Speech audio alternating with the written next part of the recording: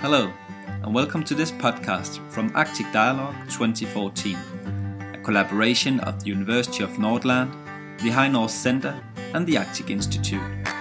We're speaking with attendees and speakers about the work, the Arctic Dialogue Conference and the conference's theme of Arctic resources. Thanks for joining us. I'm Mark Jacobsen. Today we are talking with Hans Christian Olsen, who is the CEO of Greenland's national oil company, Nuna Oil.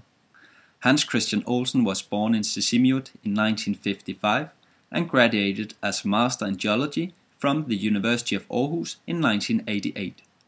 Hans Christian has more than 25 years of experience with mineral exploration in Greenland, first as a project geologist in Nuna Oil, then as a chief geologist in the government-owned Bureau of Minerals and Petroleum and vice president of Greenland Resources AS, where he worked until he was hired as the CEO of Nuna Oil in 2005.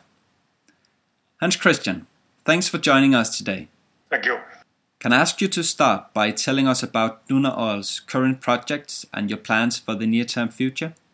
Well, at the moment we are in a phase of getting acquainted with our new partners in connection with the licensing round in Greenland Sea, East Greenland, and where 4 new licenses was granted recently. And we're also continuing the petroleum assessment of the Baffin Bay region in northwest Greenland, where we expect that the new exploration drillings will take place in coming years. In terms of your own career, what is the most unexpected step you have taken on the path to your current position? Well, I would say that it was when I accepted to become the managing director of Nuna Oil, the national oil company of Greenland, nearly 10 years ago, which was a great step for me and also as a native Greenlander. Can you tell me what you think would be an ideal future for the Arctic? What does it look like, and what role could Nuna Oil play in this regard?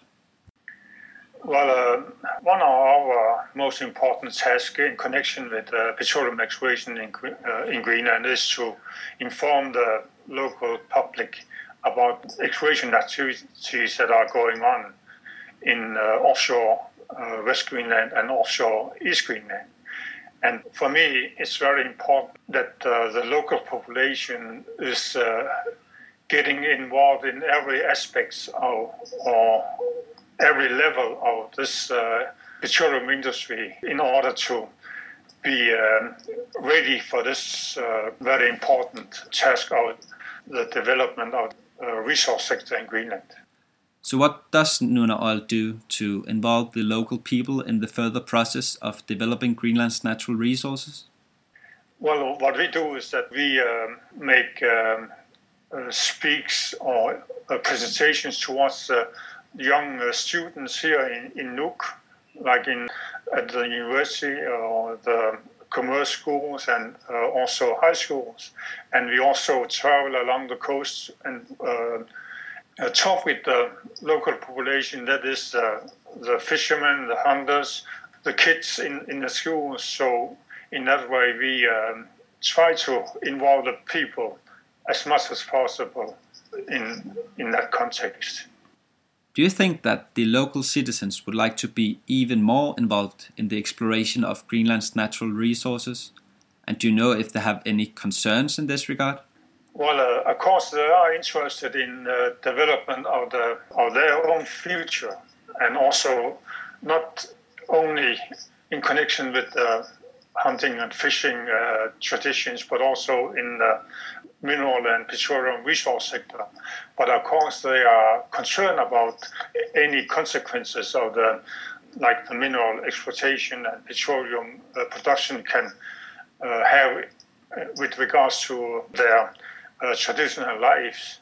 But so I can say that the main concerns are, will the activities have an effect on like hunting and fishing traditions, and how can the kids be involved in the mining or petroleum activities in the future, and how can the local content, that is, that how can that be involved already in the exploration phase as workers beside their hunting or fishing life. In terms of Arctic policy and science issues, what should people be discussing that they aren't necessarily discussing at the moment? I would say that transfer of local knowledge and also know-how is very important to people. And it's also very important that you inform the decision makers, that is the politicians, about the responsibility they have in order to create a sound and also sustainable society in connection with the resource sector development. What do you see as the value of events like the Arctic Dialogue Conference in Bodø? Well, I think it's very important that the scientists, but also the politicians and also the industry has an opportunity to meet together and discuss many different issues that are relevant in order to make these important decisions about the future in the Arctic. The theme of this year's Arctic Dialogue is resources. What comes to mind when you think of the Arctic's resources and the development of these resources? Well, of course, as a geologist, I'm thinking of the development of the non-living resources, but not at least people living in the Arctic, but also people that are living in the Arctic is maintaining the traditional life with and culture with fishing and hunting, besides the ongoing development of the resource sector in the Arctic. How do you perceive the possible influence of the development of the Arctic's resources on those who wish to maintain a more traditional way of living? Well, I think that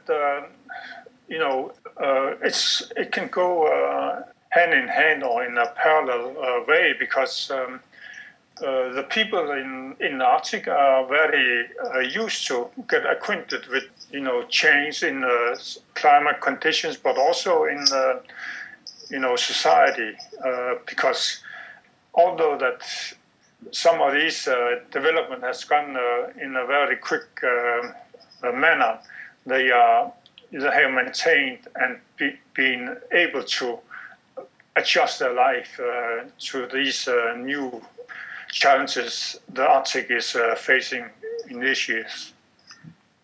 There has been a lot of discussion in the media lately regarding the development of Arctic resources. Do you think that the topic is overhyped in the media? Do you think that the development of the Arctic resources may happen slower or even faster than we thought, maybe 3 or 4 years ago?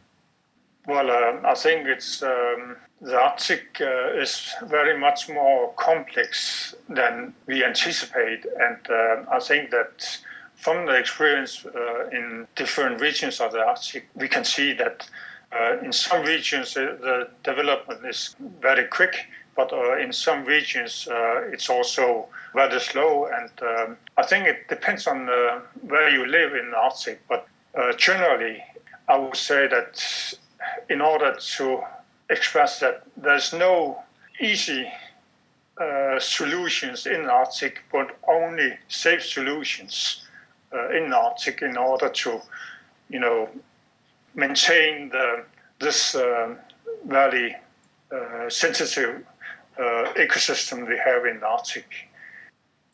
Well, Hans Christian, thank you very much for taking the time to talk with us today. You're welcome. Thanks for joining us for this podcast.